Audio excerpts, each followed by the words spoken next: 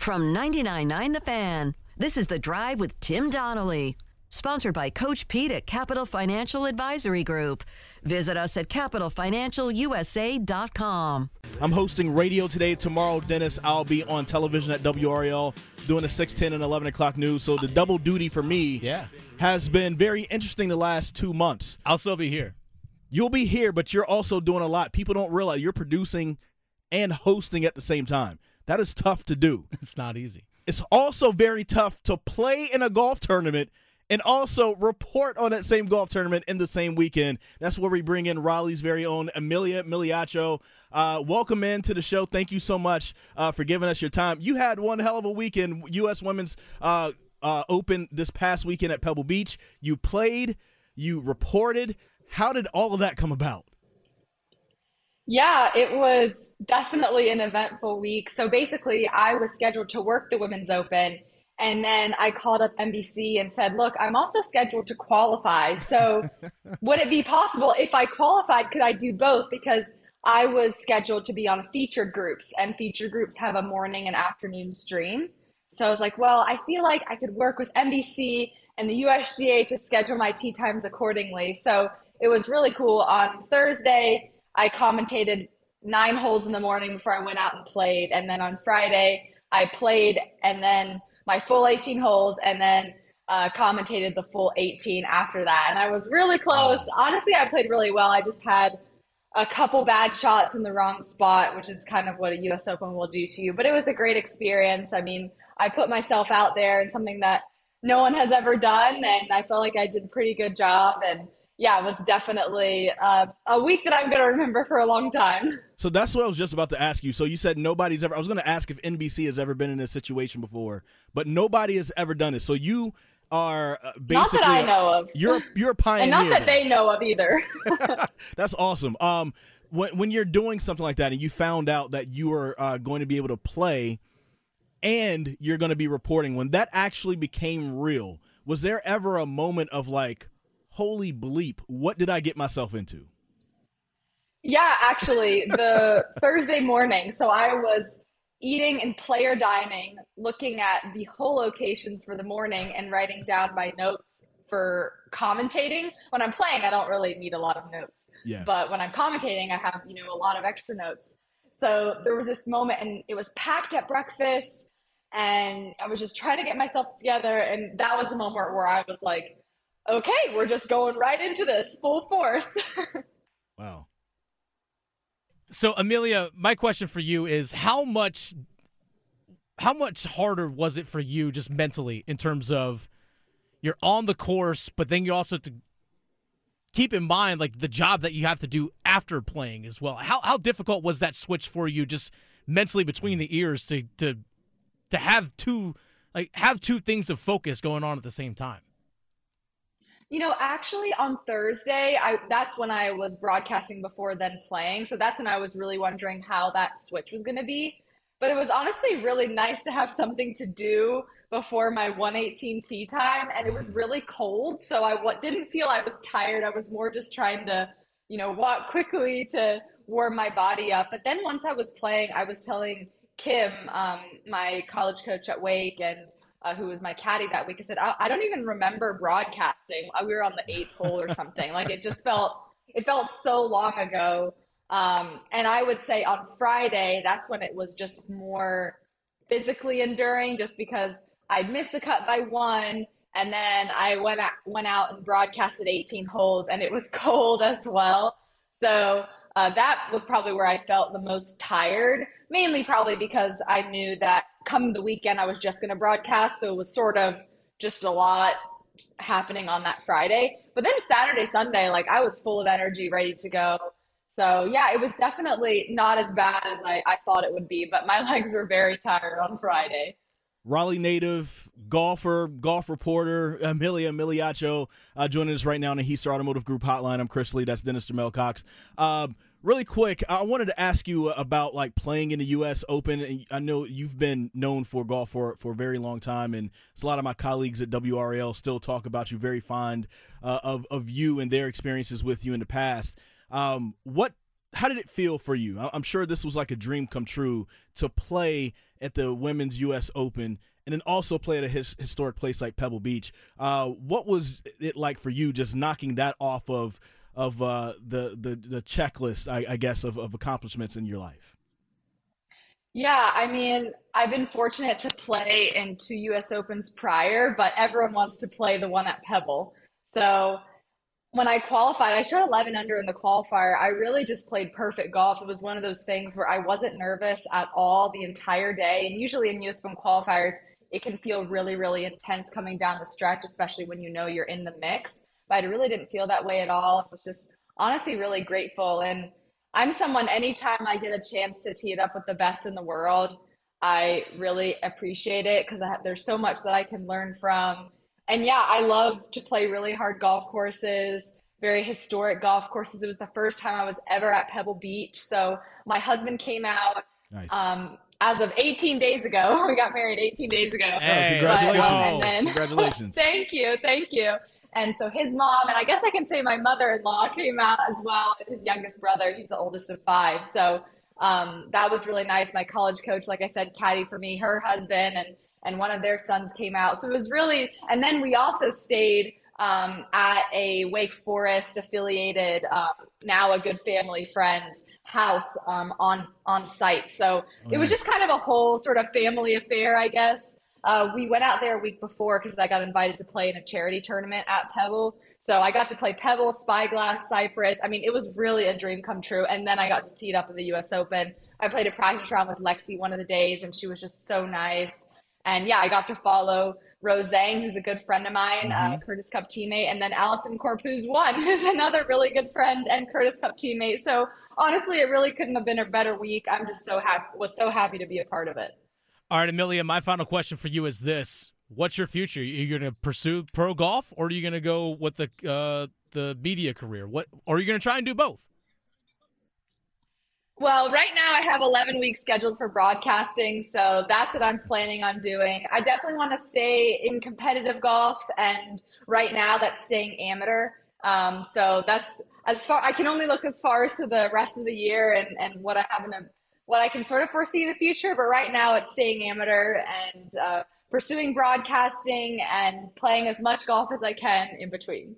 So I want to also say this. So just congratulations to you because about a month ago, a little bit over a month ago, you also became a national champion with Wake Forest Women's Golf. So you finalized your college career. You go out as a champion, and then you have this special weekend that you just had. But I want to focus more on the reporting side of it. I had a chance to speak with you last year down at Pine Needles and do that story on you as you were reporting there.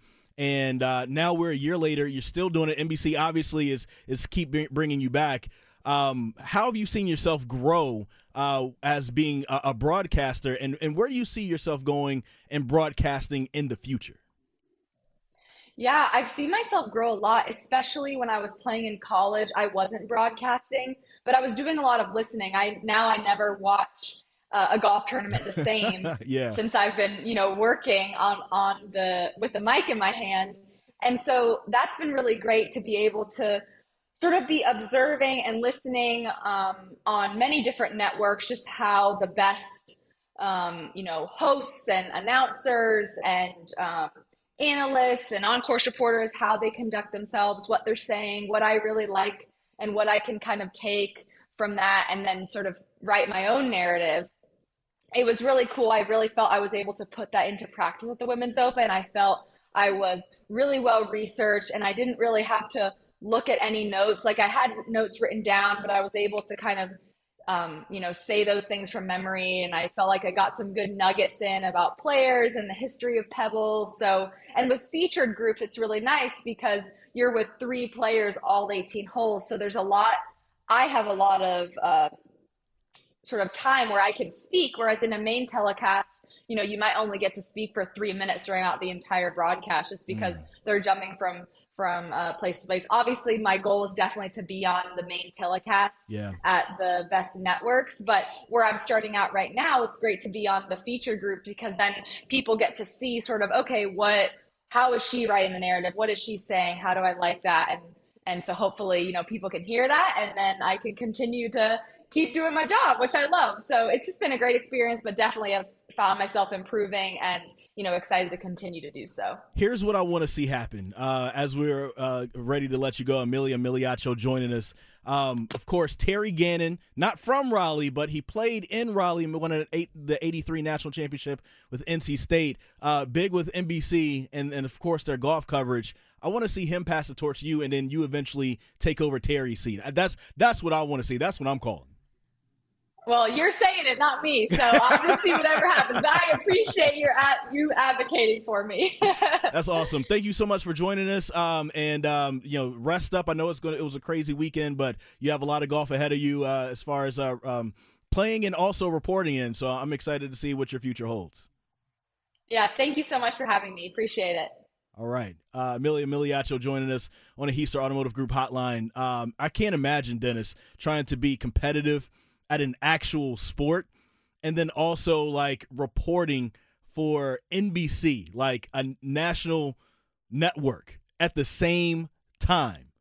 That is one amazing feat. And when you're from North Carolina, man, you can do a lot of great stuff. Well, of course. A lot of great things happen here in the state of North Carolina. Jake, I'm getting worried. My house hunt's taking longer than expected. We've made so many offers and keep losing out. You could really use the JAG Advantage. What's the JAG Advantage? The Jim Allen Group, #1 real estate team in the state since 1996, with the largest inventory of home sites in the Triangle, 11,000. And they rep more than 65 communities. The Jim Allen Group? Oh, I get it. The JAG Advantage. Learn how you can score with the Jim Allen Group at thejagadvantage.com. Equal housing opportunity.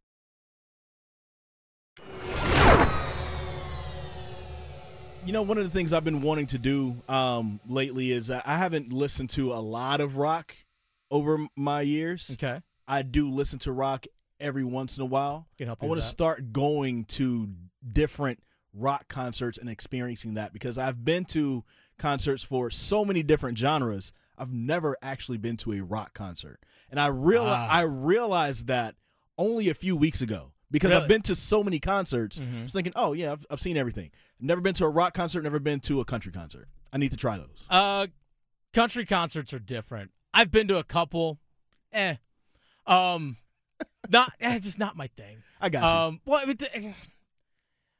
I've seen Okra, Medicine Show, and Steve King and Rangers. I don't count them as country. But I've been to their shows, and they're fantastic. My girlfriend and I, we went to Greta Van Fleet a few months ago back at PNC Arena, and that was, you want to talk about just pure rock show? That was one of the best ones I've ever been to. I want to see it. It was at PNC, and it was an absolute blast of a time. Absolute blast. But yeah, I can't wait for Greta Van Fleet to come back. I'm talking like long guitar riffs, drum solos, the whole deal, but the way they did the lighting and the all that kind of stuff, the production that went along with it was just spot on. Let me know. I would love to go with you. Experienced, Little Brother with you last year. That was my first hip hop concert, and I would love to go with you to a rock concert. It'll be my first. Time. Maybe we'll find something performing at Hopscotch in downtown Raleigh. We'll love it. Anything. Did you know that your unused medications could end up in the wrong hands? It's important to keep your medication secure in a locked location, such as a locking box or locking cabinet. When it's time to dispose of them, safety and properly dispose of old, expired, or unused meds by using an at-home disposal product or a medication disposal box in your community. Don't miss out on medication take-back events happening near you. Don't let anyone take what's yours. Lock your meds. Be aware. Don't share. Learn more at lockyourmeds.org/NC. Are you ready for the big game? At the Designery, we can help you arrange your kitchen in the perfect way to feed everyone coming over for the big game. I'm Dana Merrill, the owner of the Designery in North Raleigh. And I am True Merrill. The Designery grand opening, we're scheduled to open May 16th and do our grand opening party then. We're going to be catering some food. We're doing some giveaways. We have a VR headset, an Echo Show, some kitchen gadgets, and some fancy knives. 12 to 2 p.m. Please stop by our showroom, 3030 Wake Forest Road. That's the Designery at thedesignery.com. Let's talk about this Northwestern football situation, bringing it back. Oh, yeah. Again, like we said earlier, there's a lot of layers that go into this. We're barely scratching the surface on what's going on over there. So former Northwestern football coach Pat Fitzgerald he released a statement after he was fired. So to catch you up on a timeline, last November, an anonymous former player basically sent a complaint to the school, Northwestern, saying, giving allegations of all of the hazing, all of the things that were going on with that in the locker room at Northwestern. There was a investigation conducted. The investigation, I guess, was showing that there was a level of hazing done. It was murky as whether if Pat Fitzgerald knew about it, but being the head coach, you should probably know what's going on in your program. He was suspended for 2 weeks by the president of Northwestern, Michael Schill, and then just yesterday, a couple days after getting that 2-week suspension, he was officially fired. And this is the statement from Pat Fitzgerald. Last Friday, Northwestern and I came to a mutual agreement regarding the appropriate resolution following the thorough investigation conducted by Miss Maggie Hickey. This agreement stipulated a 2-week suspension. Therefore, I was surprised when I learned that the president of Northwestern unilaterally revoked our agreement without any prior notification and subsequently terminated my employment. Pete Thamel of ESPN had a pretty good breakdown of that whole sequence in terms of what changed between Friday and yesterday. Clear pivot point in the student newspaper detailing the allegations that the university knew via an outside law firm's investigation that initially led to that 2-week suspension came to light. And when those hazing allegations went public, University President Michael Schill completely reversed course. Within a day, he had sent a letter to the community saying he may have erred in his decision on the 2-week suspension. And essentially, within 48 hours, Pat Fitzgerald, the face of Northwestern football and perhaps the most important figure in the school's athletics history, was fired on Monday night. So here's the thing about this, right? Like, I'm not going to come to Pat Fitzgerald's defense at all. Okay, if these things that were these allegations that of things that were going on in his program were really going on, and he knew about it or he didn't know about it, either way, he's at fault because you don't know what's going on in your program, and you should. Or you knew what was going on in your program and you did nothing about it. Yeah. But my problem, though, with this is if you listen to what Pete Thamel just said, Michael Schill knew what was happening. But when things went public, that's when it went from 2-week suspension to nope, you're fired. And whatever the punishment has to be, whether the information is out publicly or privately, the punishment must be the same.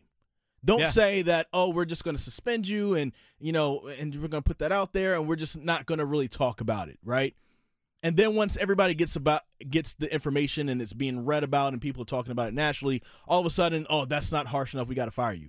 That's wrong in my eyes. Like, that's something that should never happen in any situation. And this is not coming to Pat Fitzgerald's defense. Maybe he should have been fired. And, Dennis, you called it yesterday. You said that more than likely this dude is going to get fired. Either he's going to be fired or forced to resign. One or the other. But, yeah, it happened. But if it's good enough publicly, it needs to be good enough privately as well. Don't all of a sudden, because we know, start trying to change and make yourself look better by saying, oh, we should have made this decision. This is now the decision we're going to have to make. If it's good enough publicly, it's got to be good enough privately as well. There was a team meeting this morning. And we don't know what's come out of that team meeting. But we do know that the president, Michael Schill, and their AD were not at that meeting. So, yeah, this is Adam Rittenberg of ESPN discussing the meeting that was held yesterday, informing the players of the decision. Corresponding with some players in the team meeting last night, Michael Schill was not there. Now, the athletic director also wasn't there. He's been traveling. He zoomed in briefly to speak to the players, and they're very upset at the lack of presence from the leaders on campus. One player telling me that it's just outright cowardly that neither of them were there, but especially Schill, because it's his decision. So I apologize. I misspoke. I said meeting this morning. There was a meeting this morning, but the meeting that Michael Schill was not at was yesterday. Yeah, it was yesterday. And Derek Gregg, who's the athletic director, who just took over as AD, he's traveling. He's overseas. Yes. So I get that he's doing that, but there's also the thing of, hey, I'm on my way back, but I'm letting you know I'm working on my travel plans. I'm going to try and get back to campus as soon as possible. Hopefully he's doing that. But to not be present, like, you make this call, okay, as a president. You made this decision on your own, above your athletic director. You make this choice, and you're not even there to tell the team face-to-face, this is why I made this decision. Or even to answer questions. Like, this is what we're doing next. Either answer questions or whatever it might be.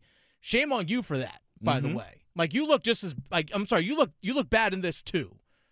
And that's the thing. Like, there's a lot of people that look bad in this. The players that did this in the locker room look bad. The coaching staff looks bad. How the university is handling it right now looks bad. It Horrible. all looks bad. But yeah, if I had to tell my team when I was at Methodist University and I took a different coaching job, I had to tell my team face-to-face in a room saying, hey, look, I'm leaving to go to another place. I didn't just shoot them a text or send them an email and peace out. I had to tell them face-to-face. Be an adult. You're the adult making this decision. Be the adult. Tell these young people face-to-face, this is the reason why I'm making the decision.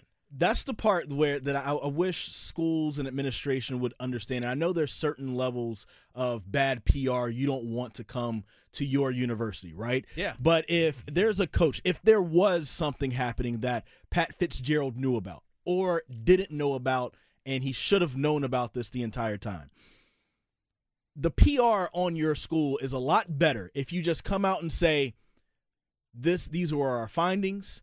We felt like this was gross negligence on Pat Fitzgerald's fault. This is why we are letting him go. It hurts because he's one of our former players. He's been here as a head coach since 2006, but this was a complaint that we got. We investigated it. We looked into it. We saw that this was actually happening. Therefore, we are letting him go. We will do one press conference where we'll take some questions at the end. That's all of it. And we'll go forward with this particular coach as our interim head coach as we search for a new coach. It's done. It's done for you. Yeah. The PR is over. Now you're not talking. Now we're not talking about the actual president and the AD and asking what did they know? What about this? How, in what ways are they potentially complicit in all of this?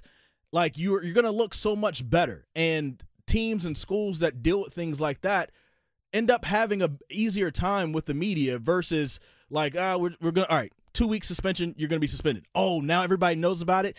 Man, now you're fired.